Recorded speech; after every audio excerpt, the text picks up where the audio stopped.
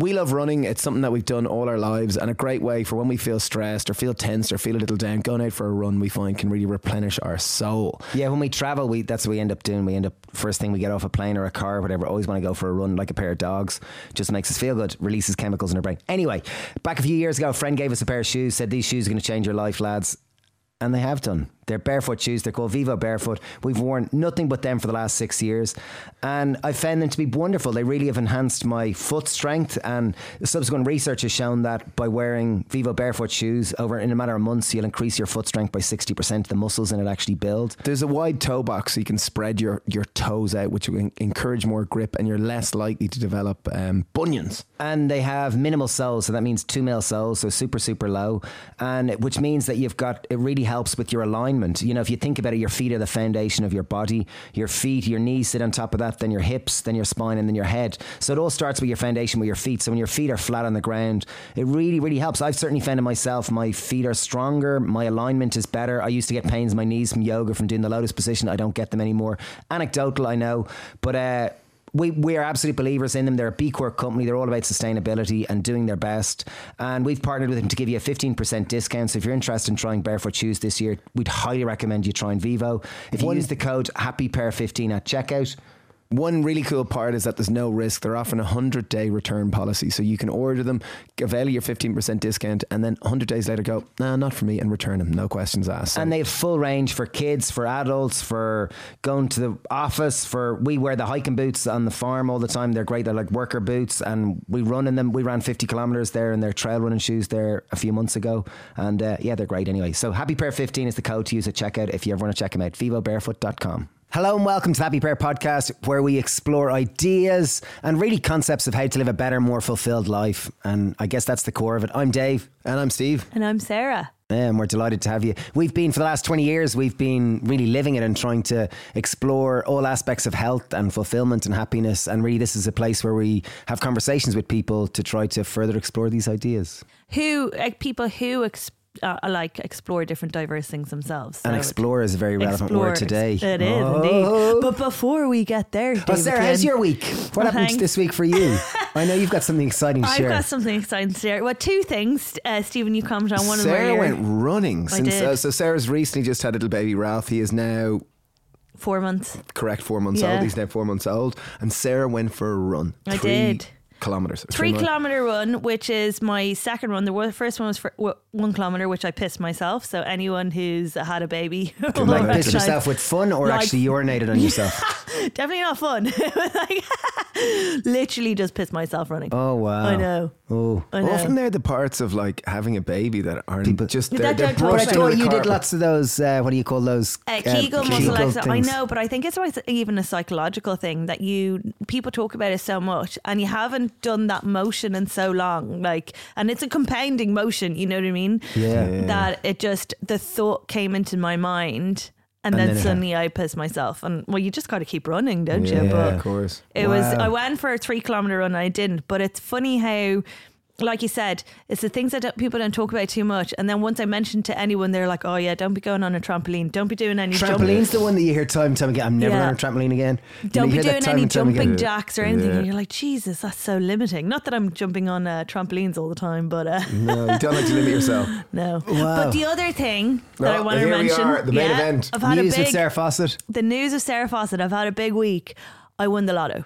Dun, dun, dun. Yeah. Are we all going to the Caribbean, into the Bahamas? We are, with my 500 quid that I won. €500. Woohoo! I know, but it's funny because if you win the actual Euro Millions or anything like that, if you announce it to people, I think you have to give, I don't remember the percentage, I think it's like half of it you have to give back, and they keep it or whatever. But if you decide to, that's if you don't announce it. If you decide to keep it to yourself and not tell people that you won, whereas the other way around, you got to keep it all. So would you announce or would you not announce? If I won the lotto, I'd hate to win it. I'd never do it. And something that, whatever way, there's this little stoic thing inside me is like, I don't want to win a lotto. I don't want to ever do it. No, I don't want a lotto ticket. You can have it for me. I don't want it. I don't want to win. Yeah. And it's I remember watching a TV show years ago where they tracked people who'd won the lotto before and after and got their stories, and they typically don't end up any happier after winning the lotto. Yeah. You know, quite the contrary. You typically you know, that was according to this show, which I remember watching about 10 years That's ago. right. I think I'd be deadly at winning the lotto purely for that reason. I just think I know exactly what to do with it. What would you do with it? Would I straight away just give it to people?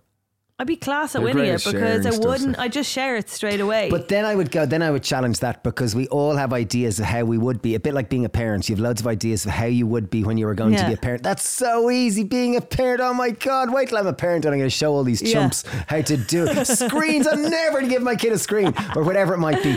And then you're a parent and you're like, oh my God, it's really hard. So I wonder, when you win the lotto, like the idea of winning the lotto versus actually winning it, and you've got all these people coming, you go, can I borrow 100 grand? Can I borrow 20 grand? My car have a broke. great business idea. I'm your second lost cousin, and so I think there's the challenge, and then charities, and just I imagine it can't be easy. yeah, but if you get rid of it, like, okay, for example, what did I do with the 500 quid I won?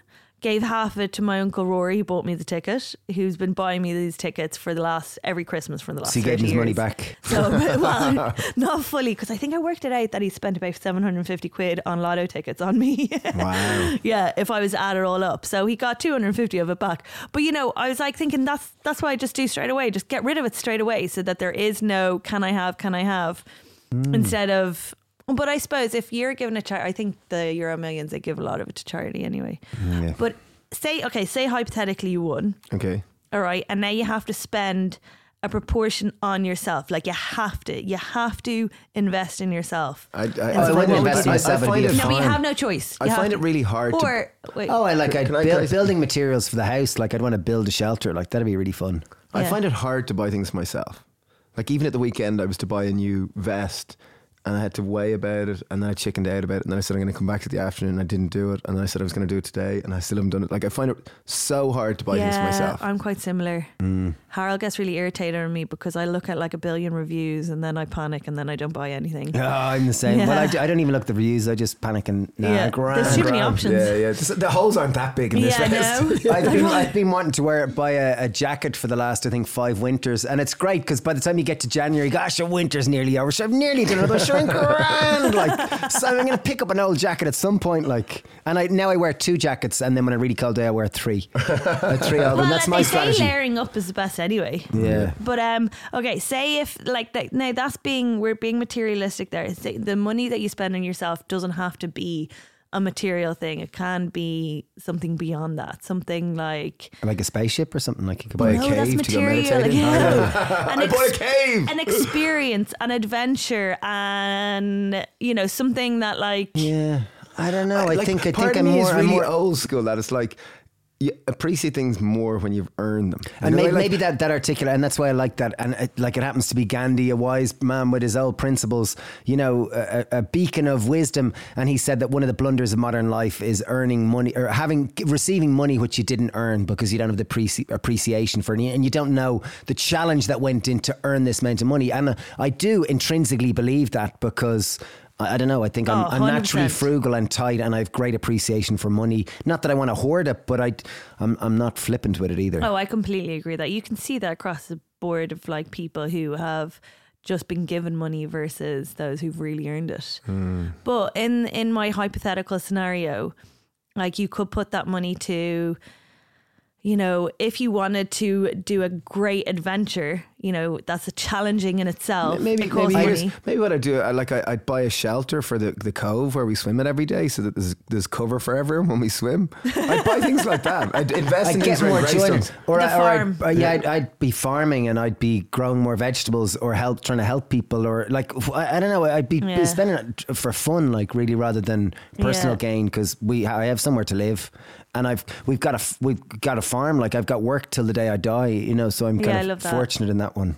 So. Well, that's good. Okay, well, let's make sure you Kind don't of win boring the lotto. answer. Sorry, Sarah. No, it's answering itself. But one thing I just want to mention on the farms case, I suppose now that awful storm caused Yeah, so back polytunnels. this week we had 100-kilometre winds, and we've just literally started the farm. It's about 6 months old, maybe 7 months old. 9 months old. 9 months old, there you are. Sure, don't let the truth get in the way of 9 months old, and 2 tunnels unfortunately got absolutely mangled. Like Yeah, kind of like a properly destroyed, and like So- and it was interesting. Dara said to me, "It's like, oh yeah, that's okay, we'll get through it." And then when you go up and you see it, you're like, I actually felt like crying, like, and just like, oh my God. Yeah. So we're at the stage where we're going to see what the insurance will cover, or else we'll see if we're people out of cash. So we'll we've no cash, so we'll see if there's lots of people who give us a fiver. Well, if I win the millions again, the Euro millions, I'll put it towards farm then. Okay, deal. Great. Thanks, you heard it, ladies and gentlemen.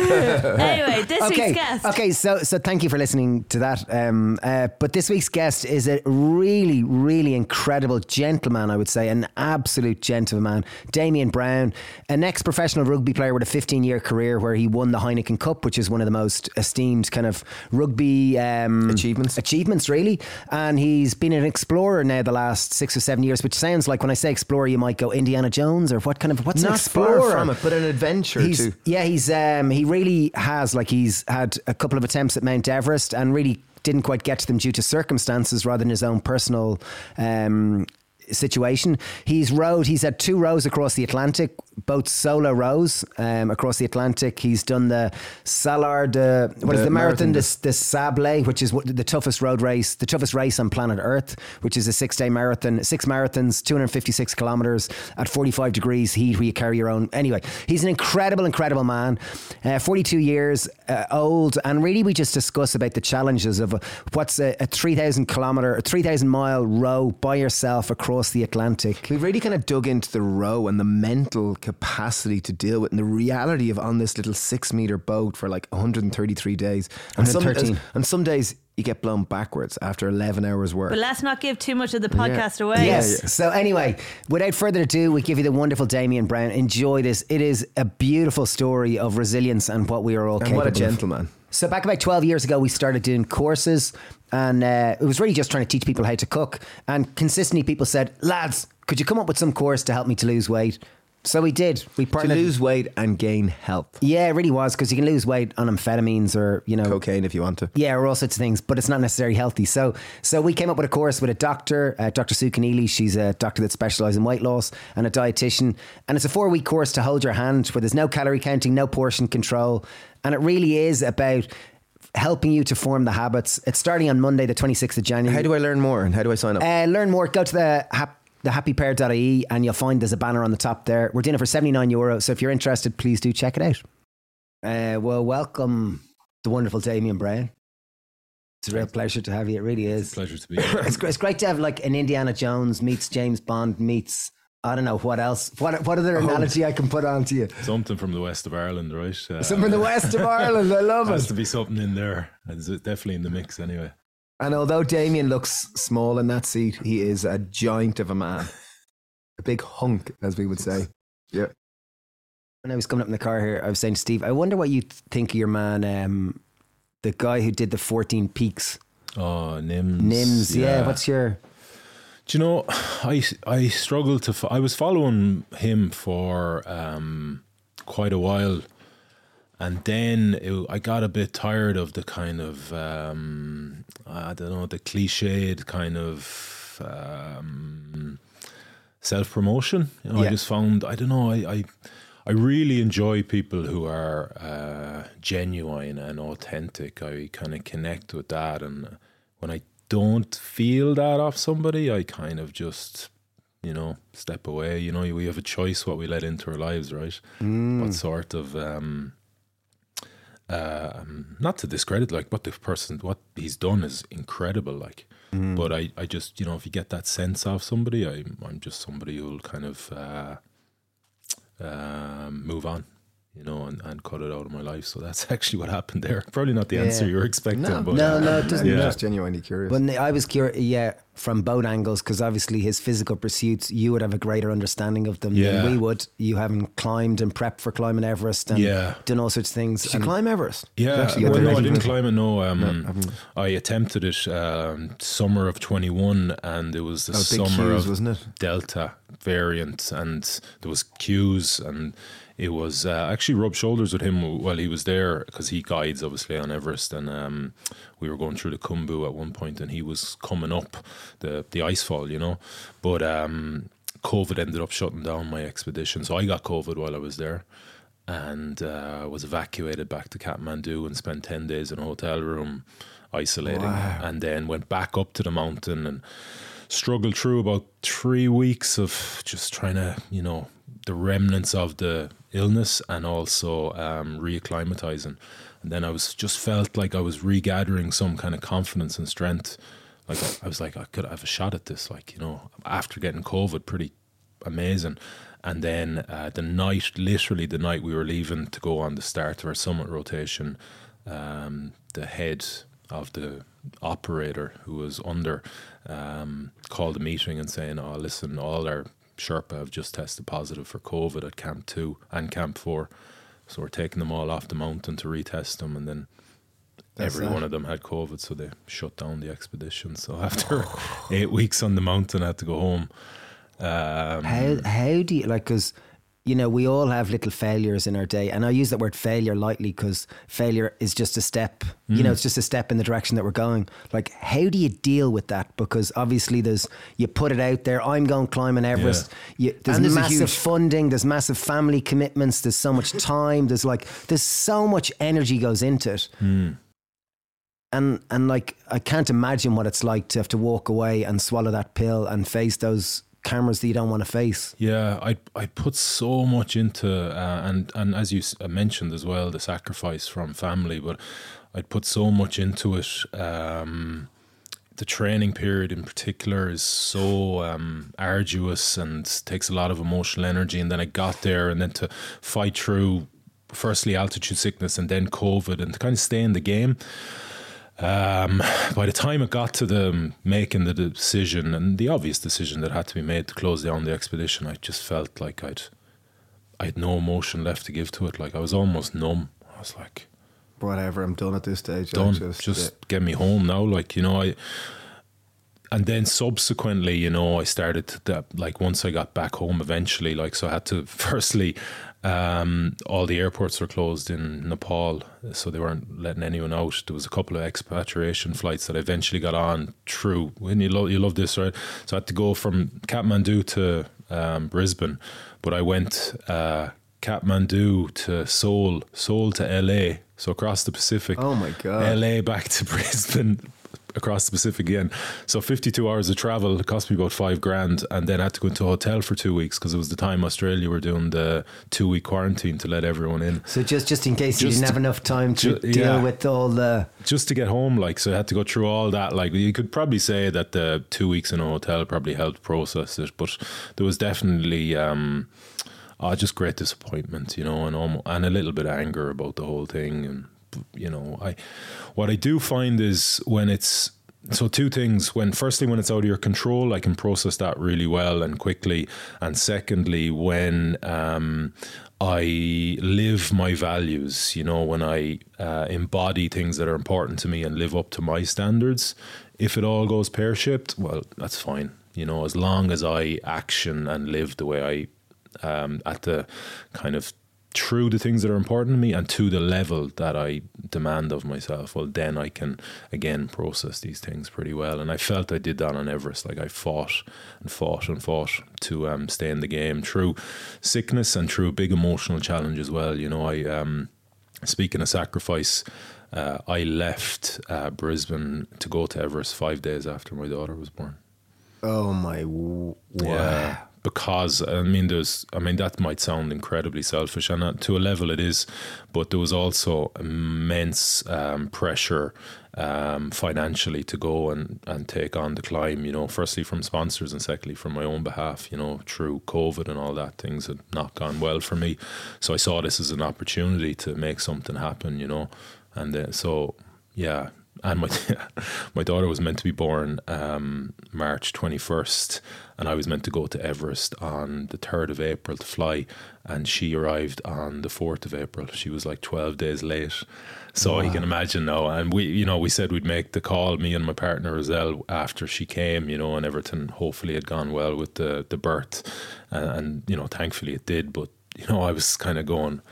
I didn't even know up until maybe 3 days before that I was actually going to go to Everest, you know. So it was incredibly complicated and I felt a bit unfair that I was in between this rock and a hard place in a little bit, and then having to ask that sacrifice of them was a lot to ask, you know.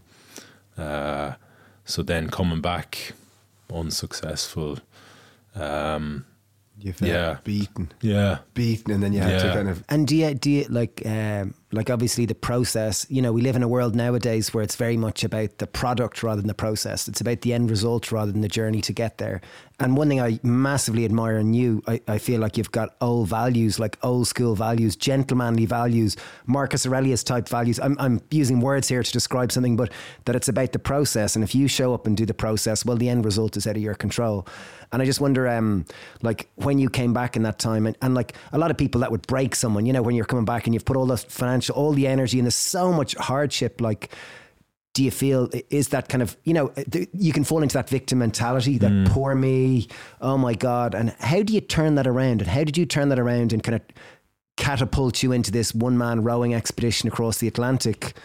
Well, even then though, I knew that was coming. You know, I'd been already working on that in the background. Up in Everest on their own machine, like. Well, dragging a concept too behind me, climbing through the icefall. But you know, these things take a long time to make happen. So even though Everest was like front and center in the visor, I knew once I came back from Everest, it was kind of the last year of pushing into the row. So that helps kind of redirect yourself. You know, you don't have a sense of purpose almost. Yeah, exactly. To focus on. Yeah, because you don't have a lot of time. Like that might sound like a lot of time. So that was what, July, and so it was like 11 months. But in terms of training your body for something and preparing yourself physically and mentally for rowing an ocean, that's actually not that much time, you know. So you got to kind of get about it and get to work pretty soon, because that'll fast approach. And if there's there's many things you can change during an expedition, you know, you can fix, like if, for example, if something breaks, you can fix it, or you can get on the phone to somebody who has the knowledge how to fix it. And basically, as Denzel Washington says in Philadelphia, talk to me like I'm a 5-year-old here, like tell me how to do this. But there's one thing you can't prepare and fix, it's your body and your mind while you're out there. So you got to put in the time well before that to have it to a level and have it to capacities that you know are going to serve you in succeeding in what you want to succeed in.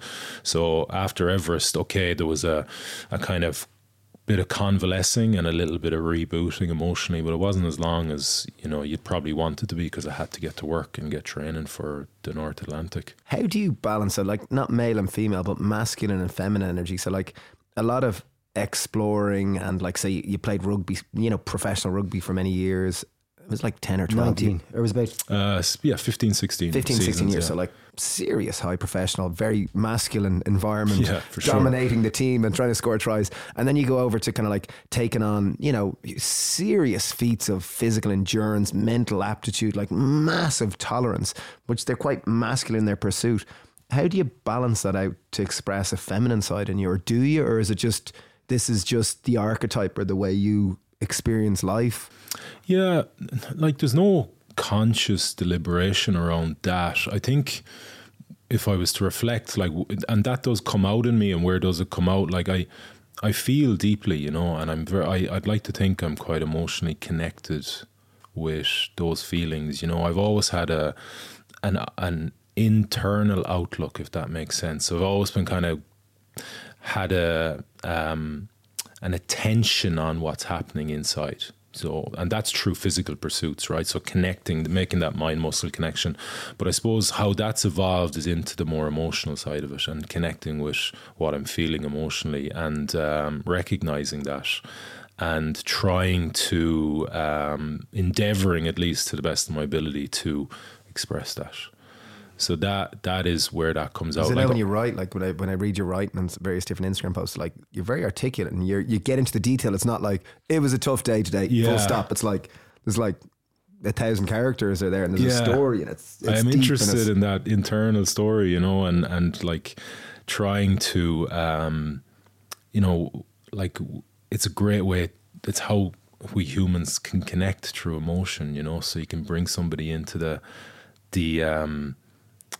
what you were going through in that moment, so they might nearly kind of live the journey a little bit with you, you know. And I think I try my best to describe everything I was going through, and actually the circumstances to tell that story to the best of my ability, I suppose. Well, I think the one thing that, like, say, particularly in your your Atlantic crossing, there's no room for filters. Like, you're one man out there and you are on survival mode. Like, so you can't keep the Instagram filter of everything is awesome. Like, it has to, you're at such, you're so far out the end of the plank that you can't but be unbelievably authentic and unbelievably real, which is what most of us are craving for. That's where most of us, I think, where the true connection in life comes, is when we're broken open, that then you can connect and go, I know that pain. I can feel that pain. I can empathize with you.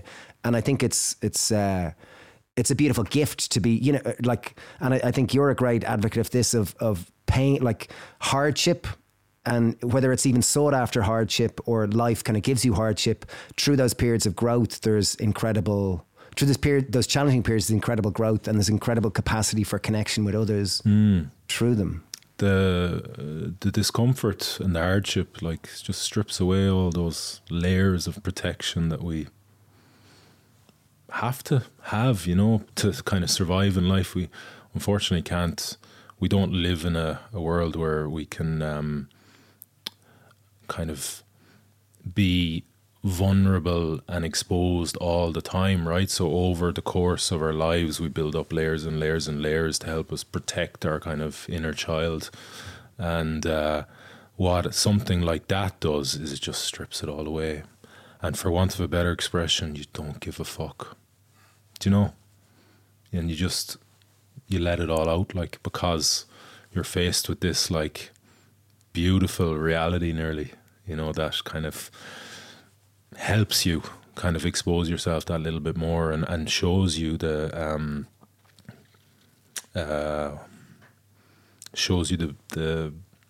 beauty of living that way, and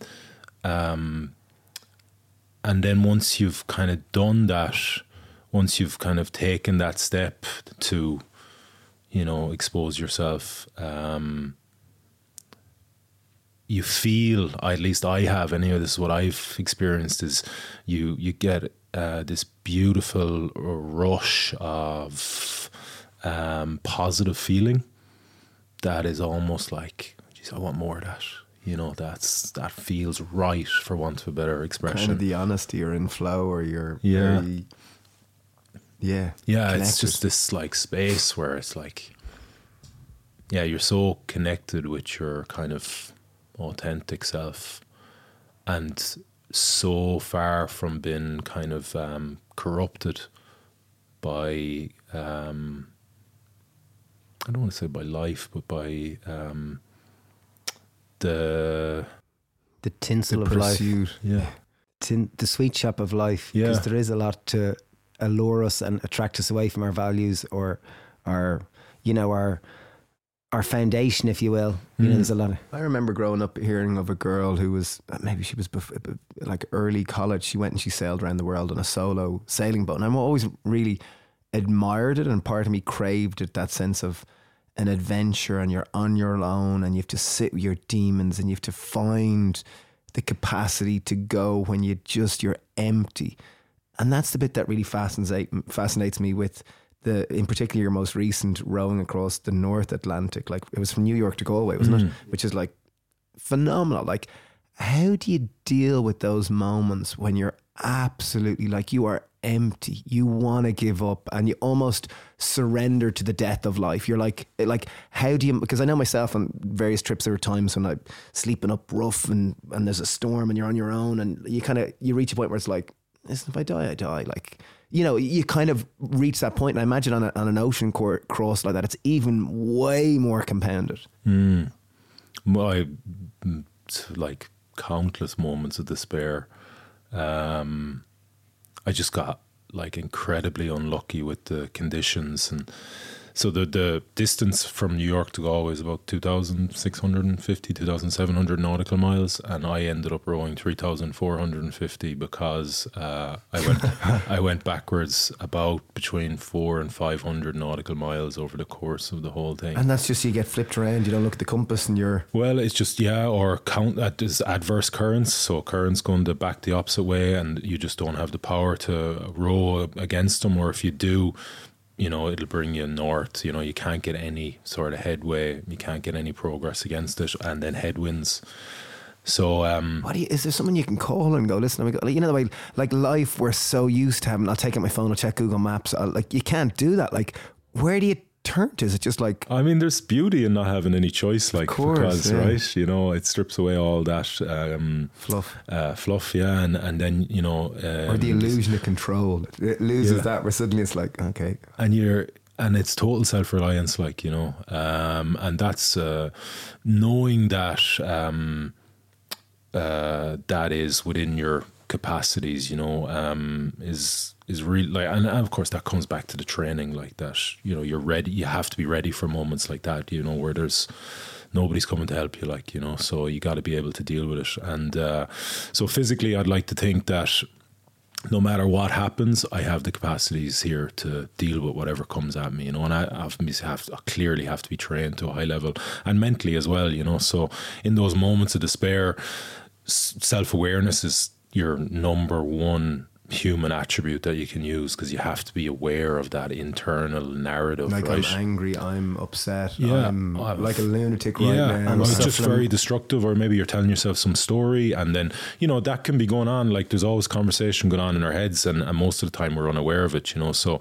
it's just, you know, having that capacity to recognize that, because if you're not aware, you can't change it. And then how do you change your state then? Well, what I found is that using the powers of concentration, so concentrating on something that's within your control in a physical prism, or physical endeavor at least, you're able to kind of redirect your mind to a much more neutral place. So you're able to get away from that negative, whatever, overwhelming, stressed, anxious, in this case, moments of despair. And then, you know, get to a place of control firstly, and neutrality. Like, if imagine I'm just constantly thinking about Galway and how long, how far, and this is not far from the case. Like, you are often, your mind just is kind of wired to think about the outcome, right? But that doesn't serve me in any way. Like, I have no control over the outcome. I just have control of this present moment and what I'm doing right now, and the actions that can get me there. Yeah, I have control of that. So if I concentrate on those, it just helps my mental state by kind of neutralizing it. So that's the process I often went through, just to control my mind. There was one particular phase. So milestones are a big thing out there, you know, and I got to kind of one of my last big milestones, 500 nautical miles to go to Galway. And by the time I got to 400 nautical miles to go to Galway, it was 13 days later. That should and like, take, how long does it take? Like, how many miles can you row a day? Like, that should take about 2.5 days on normal conditions, not even good conditions. That should take 100 miles, should take 40 miles a day roughly, so 2.5 days. It took me 13 days. That's rowing 11 hours a day, every day.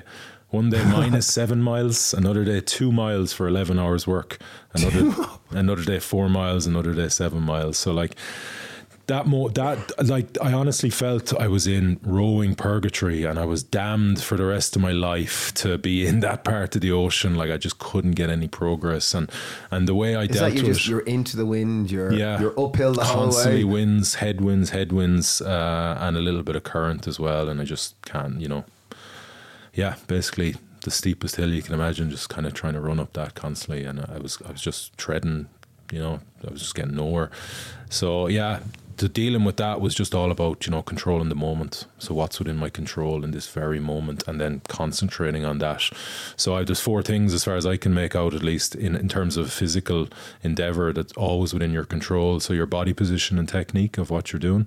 So bringing your attention to that, maybe a specific part of the chain within, you know, part of the body part, making that mind-muscle connection. It just kind of, you know, firstly brings you to the present moment and neutralizes your state, so you can continue to perform without the effects of the negative, overwhelming emotion, right, or mental state. Your breath, your effort, all of those, when concentrated on a specific action, or a specific part of the action, you know, a specific part of your respiratory workings, or, you know, a specific body part, and linking in and connecting with how much force you're generating through that, so your effort. What they do is they take you out of that negative mental state into a neutralized misery, gives you something So to it's focus really like just, it's the ultimate back to the presence, like going, well, I've got this meditation in essence.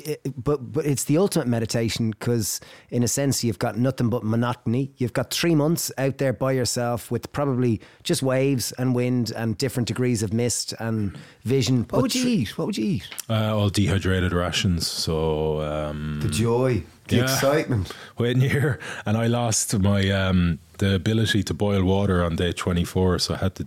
That was all eaten cold for 88 days. How big is a boat? Sorry to be so So it's 6 meters, 6.2 meters. So it's a So bit the size of this room. yeah, not much longer than this. And then And there's do you have a little cabin that you can? one big cabin, where all your electrics are and your bed, and that's your kind of refuge. And does water get in there? Like, does your bed get wet? Well, it gets wet. Capsized. Yeah, when you capsize, but also there's no airflow through there, so over time you get a lot of condensation. So between dragging in water, which you just can't help, some water getting in, and then condensation, by the end it's a pretty wet space, and you have to just sleep in the wet, basically wet sleeping bag or. Jeez, you're And really it's- selling and it to it's say. cold. Yeah, no, it's It's lovely. cold, like it's not like Later, yeah. So the last kind of, when I was getting north towards Ireland, and it was kind of end of September, October time, it was quite cold and wet in there. And early in the piece, leaving New York, it was summer, like so long it took.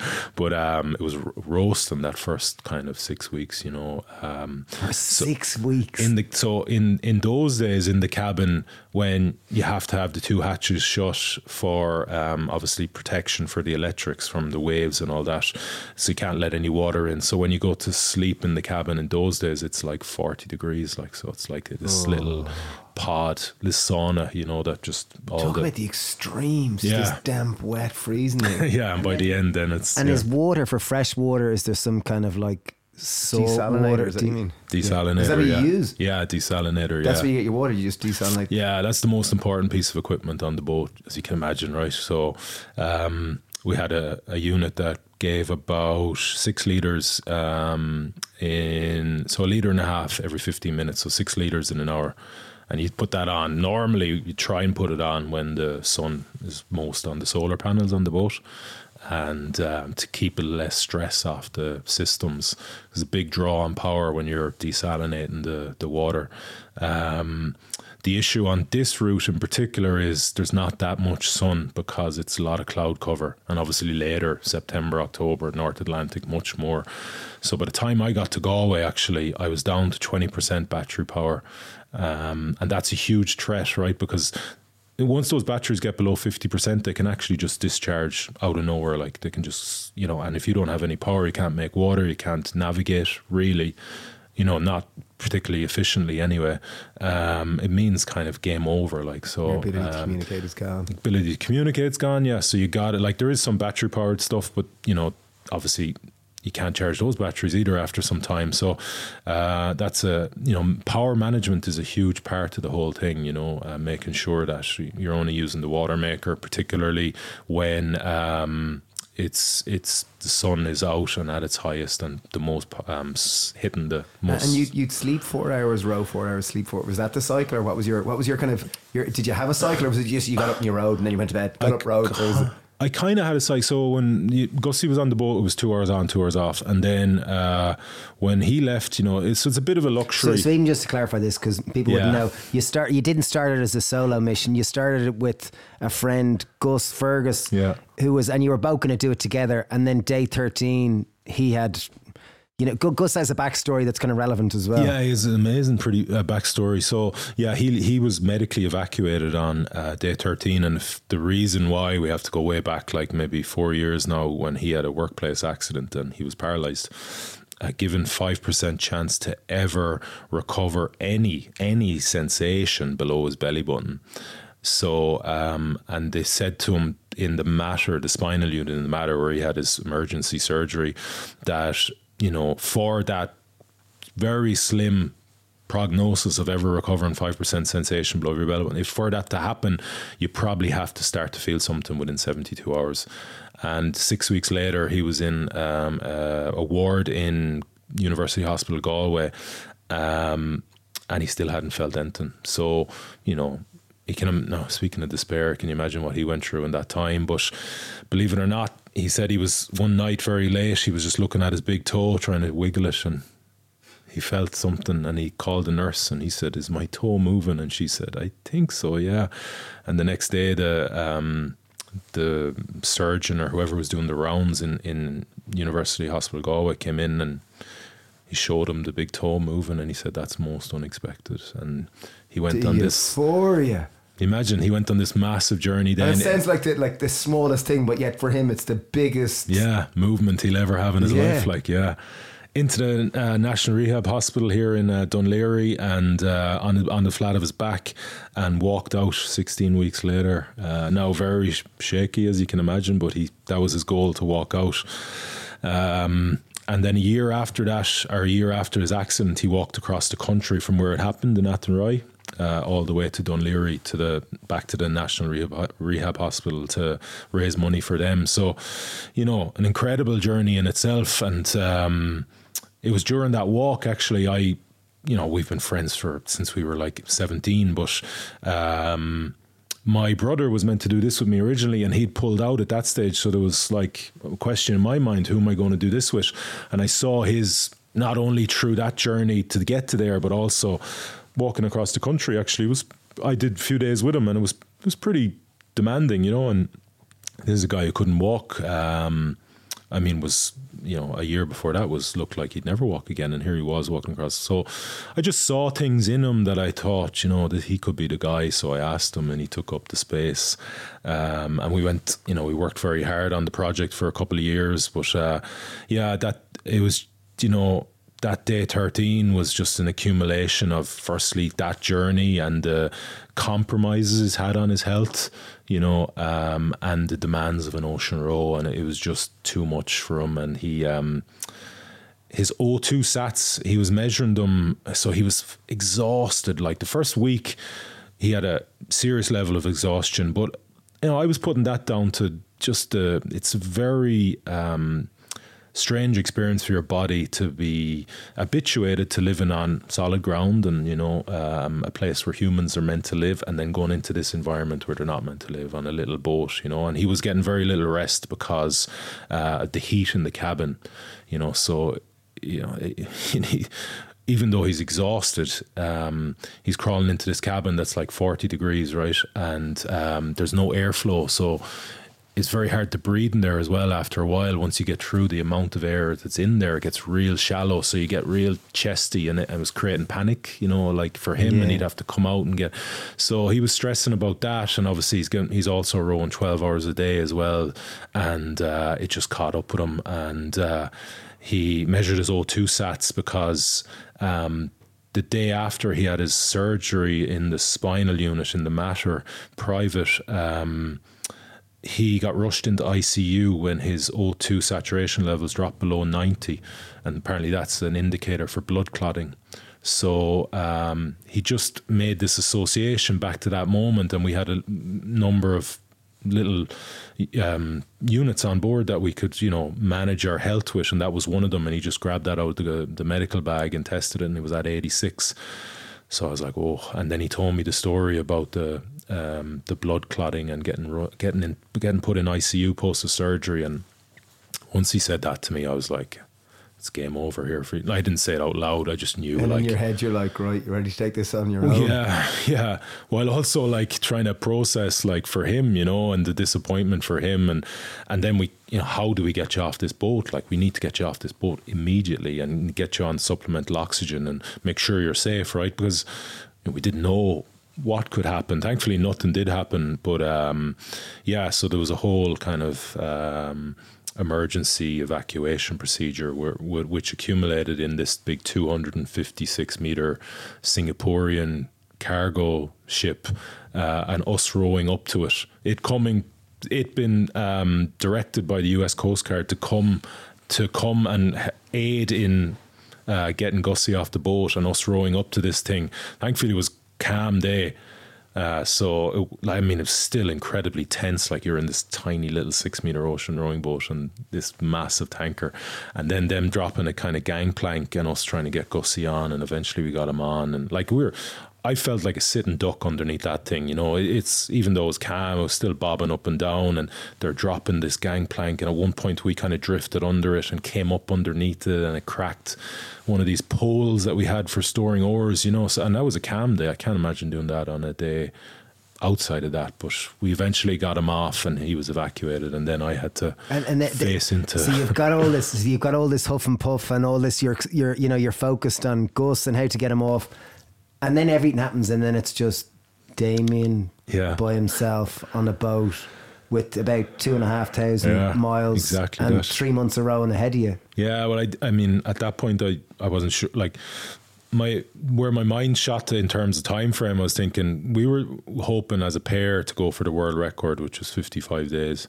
We weren't that far off it at that point. We were a little bit behind it, but you never know what could have happened after that. So when he was gone, I was thinking, oh, this is it was an incredibly daunting prospect to think about what was coming. Because did you even think to kind of throw in the towel for a solo one? No, never. Like, it was very important to me, you know.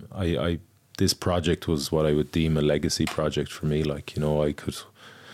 The imagery around that and the imagery from the kind of start, the genesis of the project was always about rowing into Galway and the impact that could have on people. You know, I think there's something very, like, words are great, of course, and we can communicate very powerfully through words, but there's something different about actions in terms of, you know, when we see somebody, you know, aspiring to do something very difficult. To Galway from New York. Yeah. And I just that imagery, you know, even like I imagined it nearly through the eyes of children, you know, and what they would think, you know, to witness that. So like it over time, you know, it grew and grew and grew, the importance of it inside me. So like when it came to moments like that, I didn't even think about it. It was just very much a case of let's crack on here. On we go. Yeah. And even back to that you're like your legacy, you know, leaving your legacy, and you've got thinking of young people's eyes, and you're kind of going, well, where did the idea come from? Like, where the hell did the seed come from to row from New York to Galway? Like, where does it came from? Two different people, nearly, if you want. So this was my second Atlantic crossing. So I went the other direction from La Gomera to Antigua in 2000. So that's the kind of glamorous one, or the nice, kind of that's the business class Canary, version. yeah. You're going through the nice warm waters. That's right. Or is it, at least in my head? Well, I mean, it's obviously it's an ocean row, so it's challenging. But at the same time, if you're going to do an ocean row, that's the best place to start. Yeah, and they've got the trade winds, see, so they've got this kind of consistent sweep of wind across that just above the equator all the time. So it's how Columbus would have got across, and all so sailors. It's like an escalator. But I wouldn't quite say sorry. No, like you have a little bit of help, like, so, you know, if you go that route. When you fall asleep at night, say as I did as a solo, there's a good chance I'll make a bit of ground. Like I might make 7 or 8 miles on the North Atlantic. That's not the case. Do you lose? Like how do you, like, what happens? Like the simple things like that. Do you like the parachute anchor? If the winds are significantly against you, but normally you just leave, because it takes a lot of time to put that out and pull that in. So most of the time you just let the boat is at the mercy of the elements. So there's it came to me. Like you put an anchor down or no? No. Because you can't get near the bottom. Nowhere near it. Yeah, no. So you need like 3 miles of. You just line. stop and leave it there. Yeah, you just stop rowing, and then, you know, you kind of hope and pray that the boat will be taken forward. And the odd time it would, but mostly you go backwards. Or you might go north. You'll go some way, but you won't really go towards Galway. I didn't have any luck. It is like just like the most arduous test. Yeah. Like hearing you speak about it, it's just like it's incredibly demoralizing at times, the going backwards thing. But you become now to a certain extent you become a little bit desensitized to it because it happens so much, and you build up a level of acceptance as well. You're like, you know, on whatever day 80, I'm going backwards tonight, you know, and there's not much I can do, and the next day I'll get up and I'll put in the effort again. But, you know, it really, really breaks you down over time. Like that's something you can deal with for 2 or 3 days, grand, but 60 days of it. Like, what keeps you going? Is it that imagery, or like what is it? Like, well, that's a powerful thing, you know. The imagery, I can definitely leverage, and did definitely leverage that while I was out there. So I had this thing about the bonfires of Arran. It just came to me one day. I was thinking about it, you know, and I remembered, like, is it Lord of the Rings, you know, where they light the bonfires on top of the mountains to signal something's happening. And I know, of course, it's a big thing in the country as well. If there's a GA team wins something, they all light bonfires. So it just came to me. I thought, like, wouldn't it be cool if the people of Arran started lighting bonfires? And then that imagery grew. And then I heard back that they were going to. This was a thing, so that was a real driver to me. And that the other imagery I talked about, did they light the? They did, yeah. There's a great photo of me kind of coming into the Aran Islands and one of the bonfires lit in the background and me kind of saluting them, you know. So pretty cool. So that was a big driver, that imagery, you know, and just the, because it really is like trying to find a thread of hope that will keep you going at a time of absolute despair, and a thread of hope that you're not gonna let go of. Yeah, because it's at those moments of despair that you just. But there is also that element of, like, you know, when you put it out there and you tell enough people, there's social accountability. Well, there's more than social accountability. There's so much support and there's so much that it's harder to. No, I'm not saying it's hard. Like the decision is made that you're going to see this true. Like it's nearly easy that there's no possibility that you're not going to. It's just a matter of how long and gritting through the pain. I think I'd imagine there's a part. It does play a part, yeah. I think the biggest piece of that puzzle, and it is a bit of a puzzle, is what does it mean? What's it mean to you? Like, you know, why are you doing it, you know? And for me, it touched a lot of things. So personally, I knew I was going to get a lot from the experience going into those, like, really difficult places. I'm going to grow. I'm going to have paradigm shifts out there. I'm going to have changes in perspective, right? So I know I'm going to get a lot from it, you know, through that genuine challenge. I'm a big believer in, like, the powers of somebody who's trying to lift themselves up and trying to realize their potential, you know, and how that affects those people around them, you know, closest to them.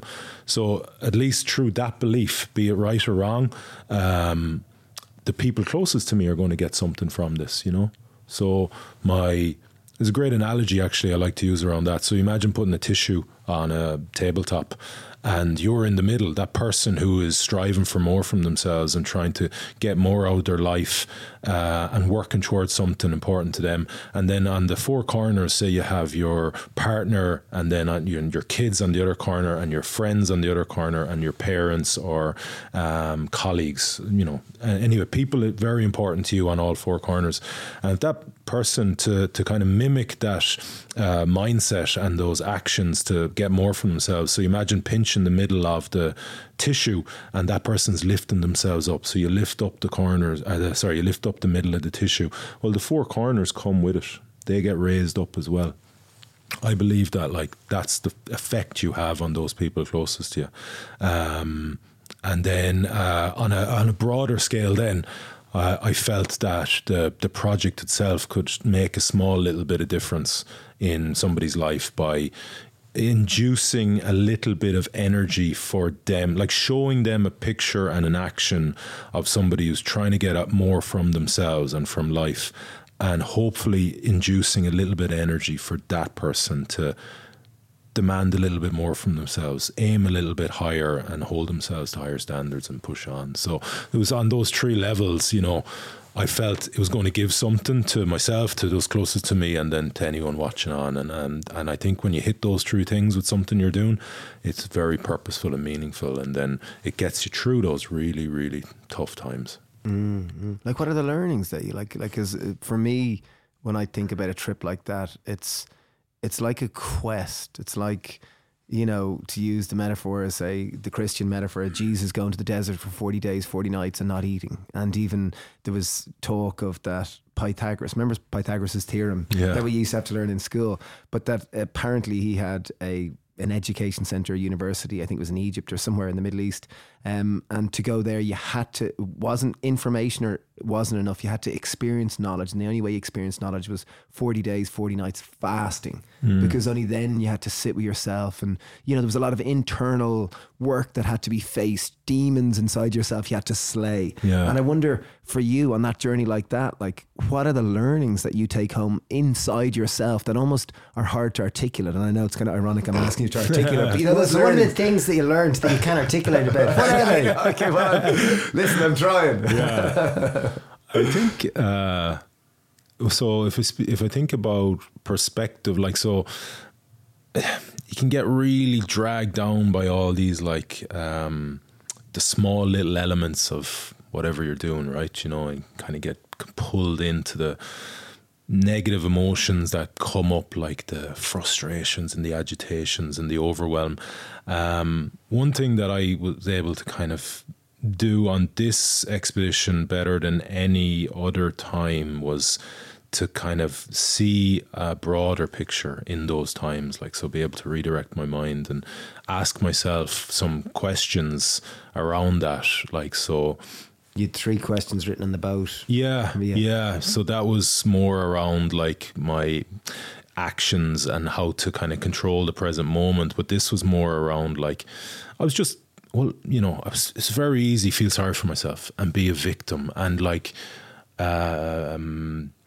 that lazy side of us all, to come out and play a leading role, and to kind of get past that. I was like, well, hang on here. Like, so what have you got on the boat? Like, what have you got? So I'm actually safe. Like, even though it's only a little 6-meter ocean rowing boat, I can crawl into that cabin and feel and be safe. No matter what comes, even if a hurricane comes, that'll hold you tight. I have food. I have water.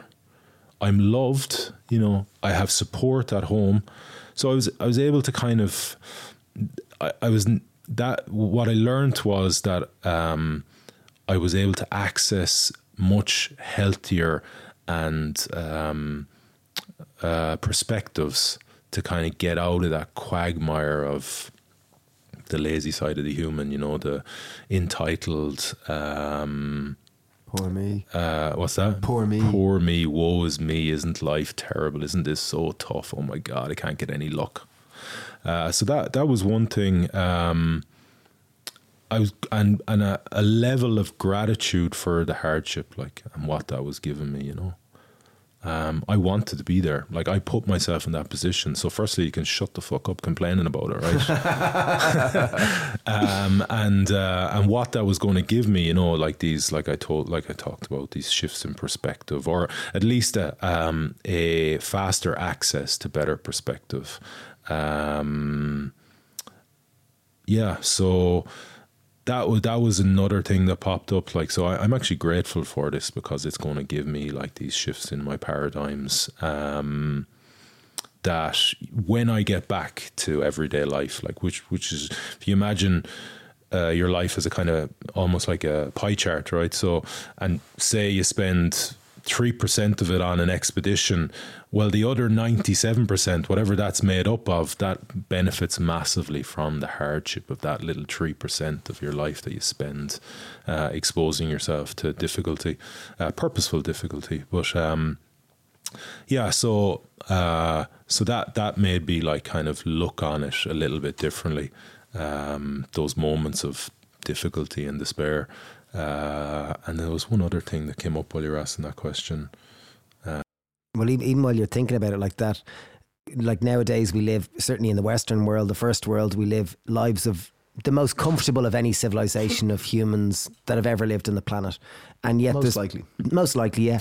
Yet there's probably greater degrees of depression and mental health and dissatisfaction and victim mentality and all these types. Like, they're more prevalent probably than previous generations, where they certainly haven't had it as well in terms of materials. And, like, I'm thinking more about challenges and obstacles. And nowadays, like, you've got a kind of, it's a manufactured obstacle, but the big, like, just such a massive obstacle of testing your hardship. And I just wondered about, even to open up the conversation about hardship and the importance of adversity, and because it kind of, it shows the depths within ourselves, because most of us are looking, we're looking on social media and Instagram, and we're looking at these lives that everyone's putting out there, the top 2% of their lives, which is, they won this and they got this and they had a great day and they traveled here and they did this, and we're kind of comparing it. Like subconsciously, it's not, underneath it, we're comparing ourselves to these type of things. Same on TV, same on everything. And we're all like, where do I get meaning and where do I get purpose? And like part of my own experience with life is through the real challenges and the real hardships is where you realize there's more meaning, because it almost cracks you open to a deeper version of yourself. And I'd love to hear your thoughts about obstacles and challenges and the importance of them and the lessons that come from them. We're not going to find much in comfort. And it's this strange dichotomy, because I think as a species we are compelled on some level to comfort means survival, right? But we don't actually on the in the opposite way, in the path of a more difficulty or struggle and hardship and toil. That's where the richness in life lies. Anyway, from my experience, so in one way we're compelled, right? We're all moving like, how do we make something better, faster, quicker? How do we, everything's around solving these problems in terms of our kind of mentality on a kind of global scale, but it's not helping us in any way find more substance in life, more fulfillment, more contentment. And, if you get all those things, you're going to be a pretty happy individual. So I don't know how there was no moment of conscious thought for me around that. I just felt that, I was able to, on some level, communicate through my perception of my internal feelings and emotions that this was the right way for me to live, like by finding a way to self-impose hardship on myself. And that might sound a bit stoic. Yeah, like masochistic, yeah, but it's not that at all. Like it's more having an association between the action and the rewards. So feeling that, like, so my journey started when I was 17, and I in this kind of way of life at least. And I didn't make my school's rugby team. I was in fifth year in a school called the Bish in Galway, and rugby was like everything for me at that point. Like, I mean, for the next basically 20 years after that, it was like my be all and end all. So that like, when I didn't feel good about that, like that made me feel disappointed in myself. I knew there was more within me.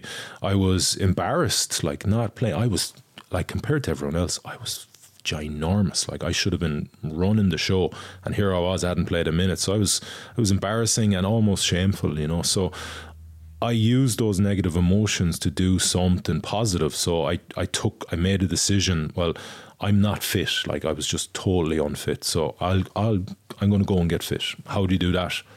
I don't know. I think you run laps. So I went up to Galwegians, which is just up from my parents' house, and one wet, dank, dirty April night, pissing out the heavens, 11 o'clock at night, I was wearing about 20 layers, and I started running, and I only lasted 2.5 laps.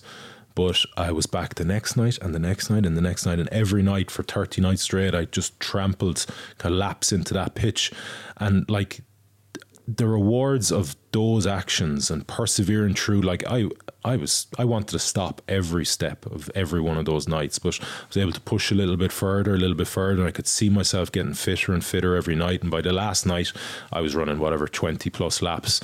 So there was rewards there, but internally there was so much rich rewards from firstly just taking that responsibility for something within my life that meant something to me, committing to that action of getting fit, and then work. I think that's something that gets overlooked a lot, is the power of work, like doing something that is important to you and putting in the time, and then persevering through the obvious hurdles like are going to come when you're trying to do something for yourself like that, like persevering through the the difficulty of running laps at 17 when you're nearly 20 stone and totally unfit, and every cell in your body is screaming at you to stop every step of the way, but you keep going,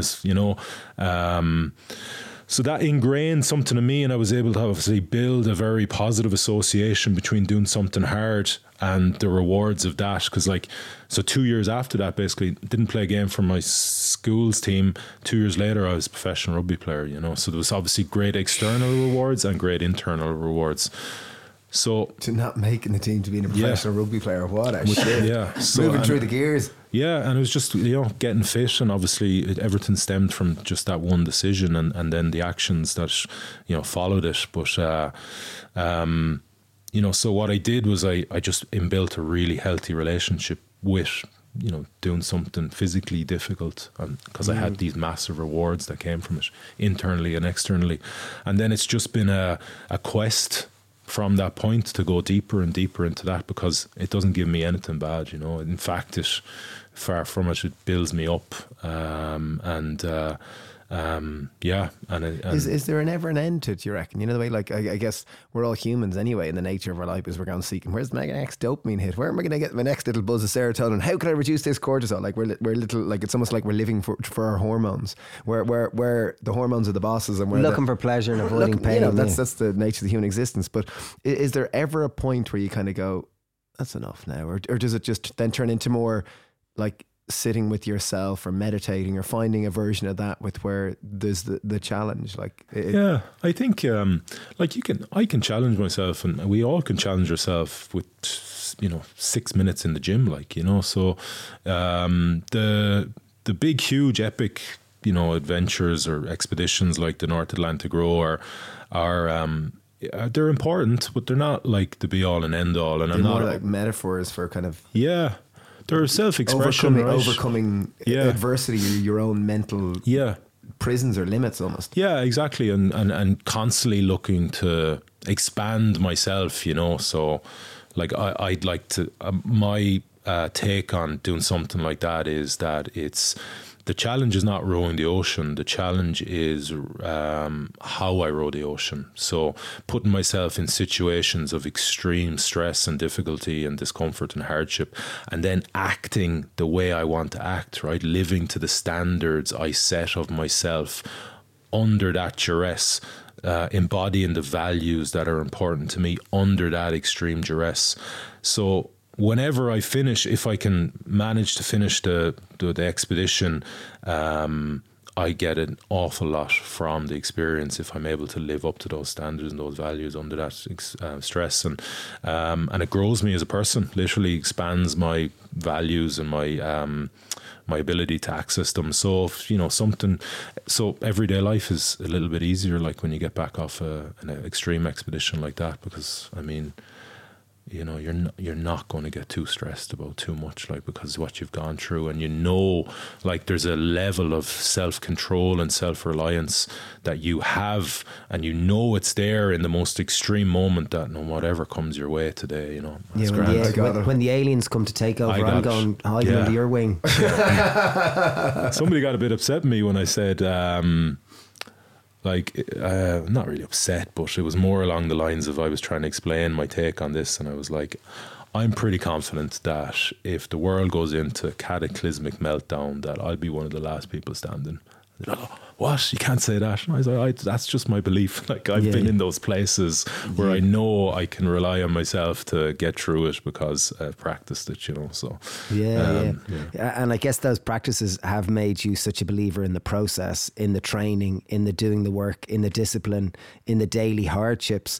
Have you always been extraordinarily disciplined and being able to take that approach of today, what are the steps I can take today? What do I need to do today? These little steps, independent of your emotions and how you feel, and poor me and victim and look, and I don't have any money and the dog ate my homework, and independent of that, have you always been that kind of that just steely discipline, or has this been a muscle that you've built consistently over time? Yeah, more like a muscle and an evolution of those standards, just through practice and through self-accountability and pushing to the edges, and then someplace breaking down or failing in something. I can't articulate enough the positivity in failure, like, so not getting to, you know, maybe a metric in the gym that I'm trying to get to, maybe on the ergometer, you know, that's a place I push myself a lot, because I compete on the indoor roars, you know, so, you know, pushing for something and then not getting there, and then, you know, analysing that honestly and holding myself accountable and coming back and, you know, putting in place whatever I've learned to make sure I get there the next time, you know, or figuring out where I fell down, or I you know, I didn't achieve what I wanted to achieve. So yeah, I think just through that doing of that and that process, I've, you know, been able to level up, if you want, my certain values like discipline. But like, so if you think about, and of course something like professional rugby, like, where, you know, the pressures, okay, you have your own internal pressures that you put on yourself to achieve, but the external pressures are huge as well, you know, from the environment. So you learn pretty quickly to survive, just to survive in those environments. Like, you gotta put in some work in certain areas just to be able to survive. So, and you do that, right? So you learn through that experience. So it's kind of you know, I'm a very different person, and I was if you take my rugby career from when I started at 19 to when I finished at 35, like, to like an evolution of things like that, like things like discipline, you know, and that just comes through, like I said, the pressures of it all. Showing up. Yeah. And Showing up, yeah. even you started Freesbury, which was something that a good friend of ours, Neil, did it, and Sean did it as well. Dr. Sean. A few in our group did it, and Claire. Yeah, Claire did it. Yeah, there was a few, and they were all so Freesbury, singing their praises and cursing you at the same time. Freesbury, for anyone who doesn't know, it's like Damian started it, where for the month of February, each day you were going to stay in the cold Irish water for an incremental extra minute. So first, obviously, 1 minute, and the 28th to 28 minutes. And the irony was when our crowd were doing it, Neil and Claire and Sean were doing it. On the last day, the 28th, I think it was the 28th, was it the 29th? Anyway, it was the last day. There was a whole group of visitors that had come. They were from the Philippines. They were from the Philippines or something. They were from warmer lands. They were from really in warmer, Ireland. and they thought this was normal. So they got into the water and they thought, oh, everyone stays in for 20 minutes. And they stayed in for 20 minutes, and an ambulance had to be called because one of them got hypothermic.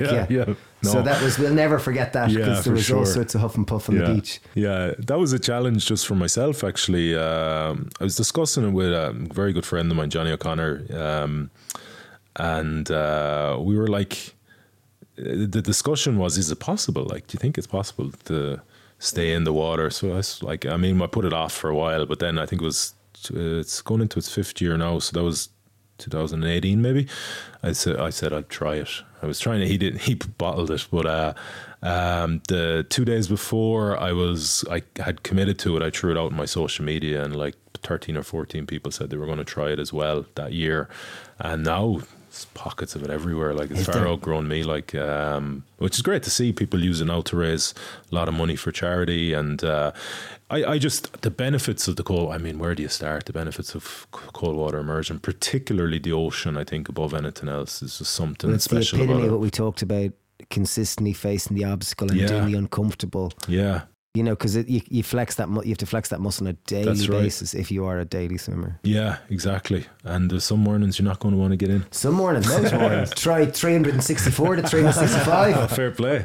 Well, I mean, you're just in that in itself. Jesus, you're putting in some practice of, you know, facing into things and approaching stuff that's uncomfortable. Well, I think the easy thing, and that's why, if there's no decision, if you just always get in, there's no decision, there's no, like, you've immediately taken away with the decision of, will I get in that's even worse. Yeah. If you just know you get in, it's not like and it's a bit like if you don't have a plan B, like, it's just, well, we just have to keep going through these failures until we get to that A at the end. Did you see a whale on your boat? Yeah, Do you see what sort of wildlife would you see, and would it frighten you? So, because you're there on your own, like, mostly dolphins. So I had about literally 50 days straight of pods of dolphins coming by the boat on some level. Like, so that, I mean, to the extent, would they be chatting away to you? Yeah, sometimes, like, they're all they all have their own personality. Mostly it's a joyous personality, I'd like to think, but some days they just come and they're gone then again, you know. Curious, obviously, creatures. whale sightings significantly more on this one than I did on the last ocean row. So there was mostly the pilot whales, and then there What was... are they like? These huge? No, they're smaller whales. They're not much bigger. They're about like, if you imagine 3 dolphins kind of sellotaped together, that'd be a pilot whale. But we had 2 big sperm whales one day. Like they're huge. What a name, a sperm whale. I know, right? I didn't know. I didn't know what it was. I had to ask somebody. They're How big are they? Like, Jesus, they're huge. Like they must have been about 20 meters or so. They make your boat look tiny. Like Yeah, no, they were a little bit away, thankfully. But yeah, they would have. And then there was plenty of days, but there was one whale experience that I'll never forget, because we saw whales quite a lot, but it's me in the boat now. I talk about us as we, like, but me and Damian. yeah. But there was one day where I heard, like, I love, like, I mean, it's one of the joys of doing something like that is the experience with the wildlife. So I'm like, when I have an opportunity, like, I'm on it like a shot. So I heard a whale, the noise of it breathing, breaching and breathing to my right. It was probably about 30 meters away, and I saw its head come up and then its dorsal fin, and I kind of expected it to just finish there, and then the back just kept coming and coming and coming and coming. I was like, holy, look at the size of this. Like, it was a proper, what you imagine a whale to be like. It was just ginormous. And I'm not even sure the kind of melange of emotions that brings up. Like, it's like joy, it's like gratitude, it's like excitement, it's like, it's just incredible experience to and have fear, such a connection. Fear come up as a... Not really. Like, one of the things I wanted to do on this crossing was swim with the whales. So, not that I can swim, but get into the water when the whales and the dolphins are around. So the first few days when we came across pods of whales, like, I was putting on my harness and jumping in the water, hoping that they'd come really close, like, because I just thought, like, what an opportunity to have. Did they? No, interesting. no chance. And the one day I nearly got close to that, there was these kind of 2 super schools of dolphins, or maybe it was the same school, I'm not sure, but they were around the boat, and by the time I got myself ready, because I have to, like, firstly strip off all my clothes, then put a climbing harness on, and then clip into the boat, and had to get rid of oars to jump in properly so I wouldn't tangle the line. So there's a bit to it. By the time I got in, they were gone. So I stayed in there for about 20 minutes waiting, and then hoping they'd come back. So I thought, they're gone for the day. So I got out, and then they came back just as I'd, like, dried myself, So that was as close as I got. But otherwise, I mean, bird life every day. But sea turtles was another one. Saw quite a bit. And a sunfish. They're the huge looking things. Big ugly looking Amazing. thing. Yeah. Had one of them one day right beside it, trying to eat what did I call them? those things in the things on the bottom of the boat, trying to eat those off. Yeah, didn't eat enough of them. And then just another one. Can I ask barnacles? I want to ask, like, my inner 5-year-old going, Damien, you tell me a story about a storm. Oh yeah, A big storm. Go on, tell me a story. I'm just excited. I feel like my little son. But Damien, tell me a story. Day 24, the biggest storm I've ever gone through. Day 24. 175 days I've spent on the ocean, and this was by far the most scary, kind of fearful, dreadful. Like, I literally could feel the dread. So basically, I capsized 3 times in this storm. While on power anchor, which is not meant to happen. So that just shows you the ferocity of it. 10, 12 meter waves gusting at 10, 12, some waves that are like 3 times the size of your boat. Yeah, The length of your 3 boat. times the size of a not 3 times. Yeah, 3 times the size of a 2-story building, maybe. So 6 stories. Yeah, crazy, like, just walls of water. And just crashing down on you. And Gusting. Well, the boat does.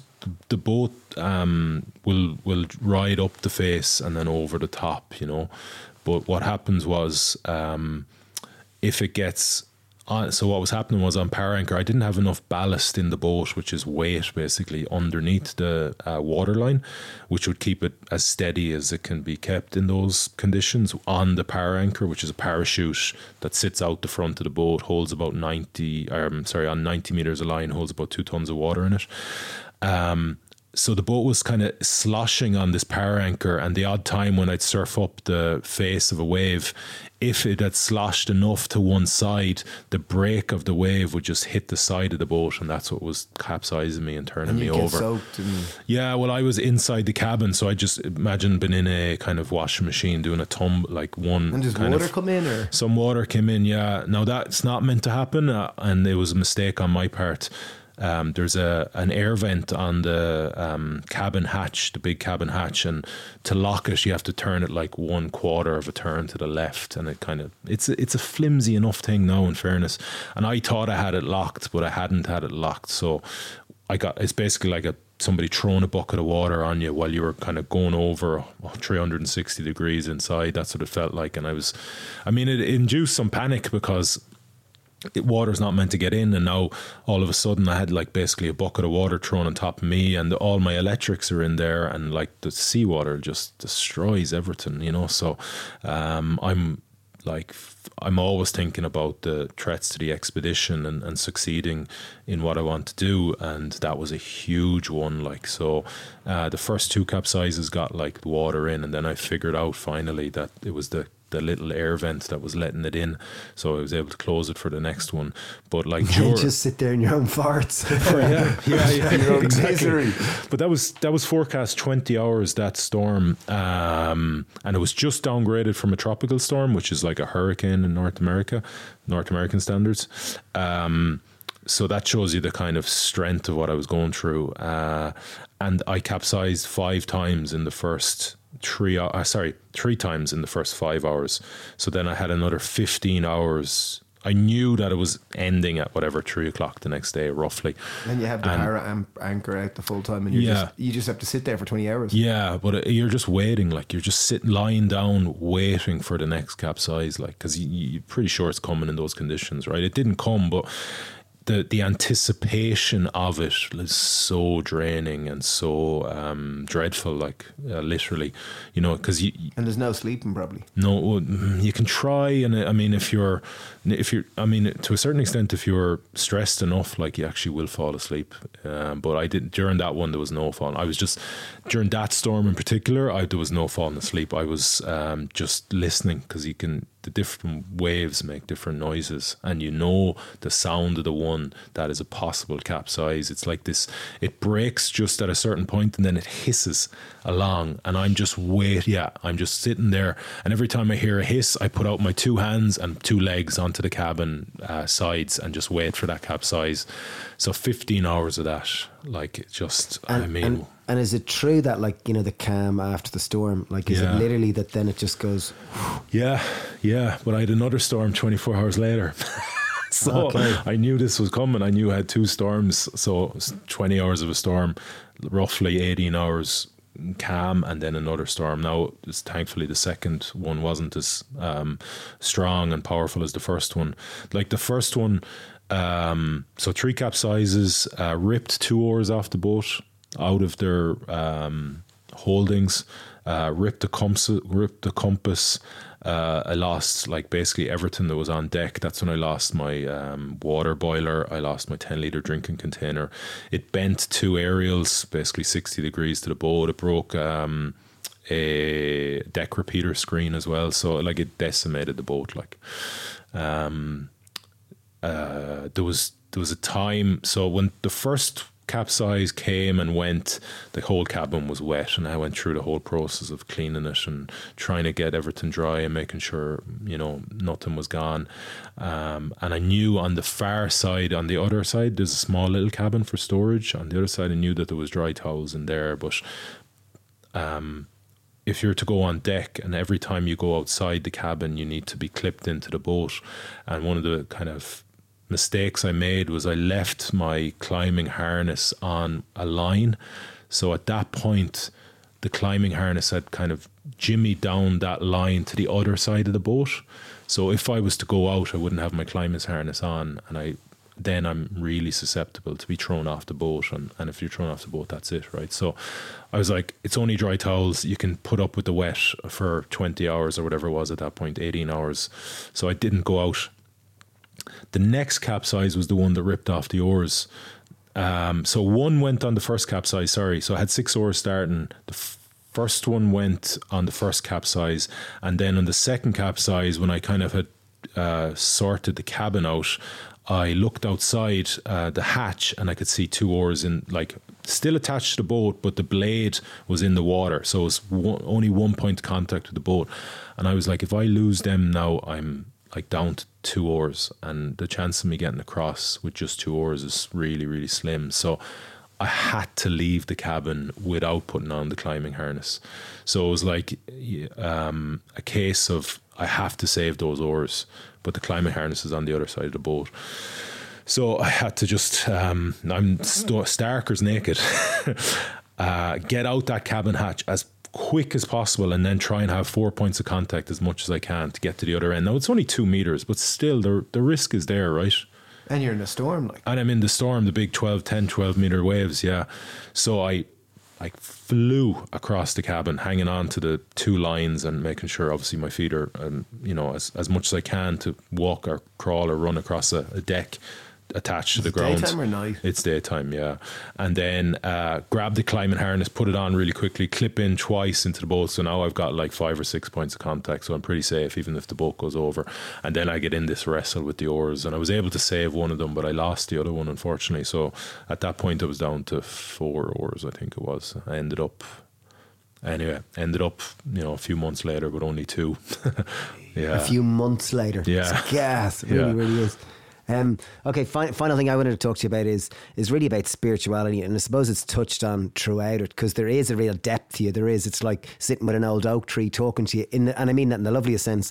And I'm thinking more of the tree metaphor, that we're all, we all look outside of ourselves all day long, but a bit like a tree, you look at a big tree and there's even more going on underneath the surface. Like there's just as many roots and just as many depth to it as there is at the fruits.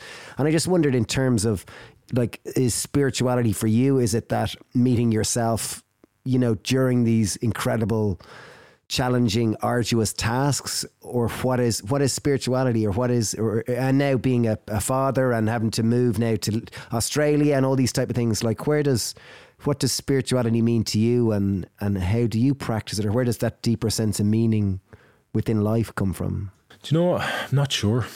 The honest answer is, it's a word I struggle to associate anything with, like, if that makes sense. Like, so, it's always been a bit of a, maybe I've just bad associations with the word, or poor associations, but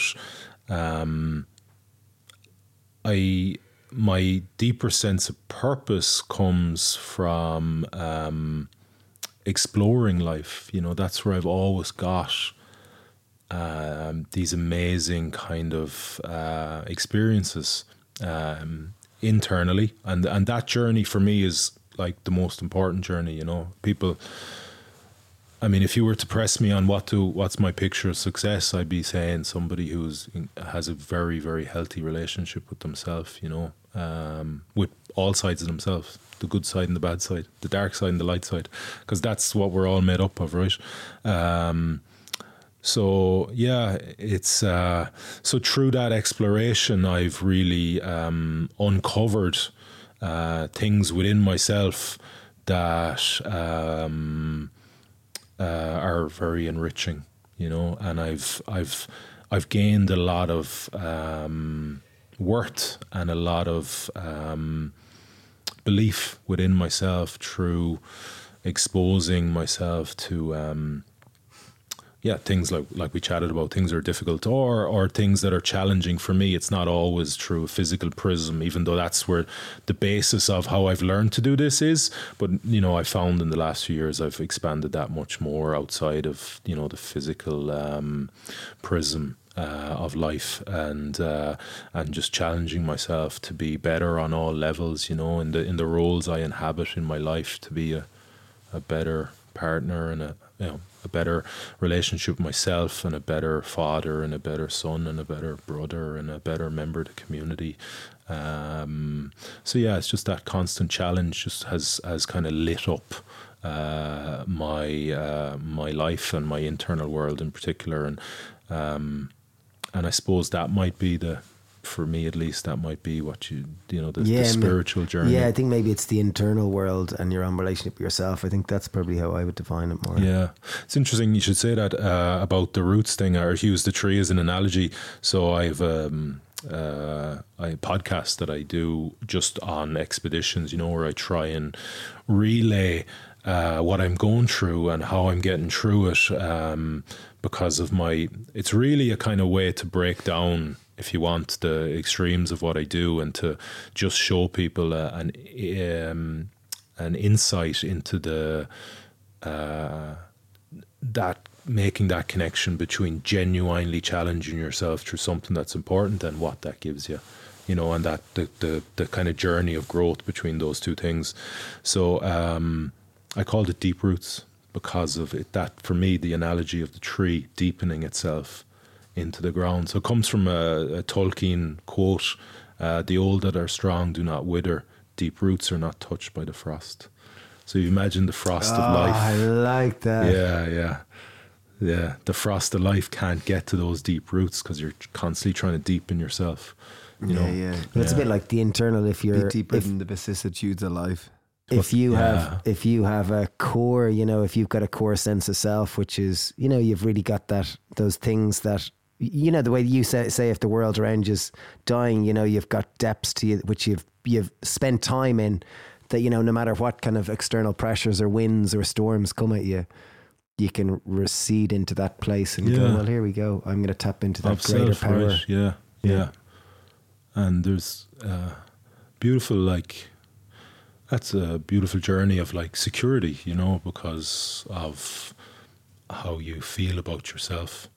And I think if you practice that way of life, and continually to expose yourself to areas of discomfort for yourself, I think, you're over time, you're getting into that level of mastering yourself, self-mastery, and I think that's a good thing to do with your life. Yeah, great. And is fatherhood next? Is that what the next ultimate adventure is?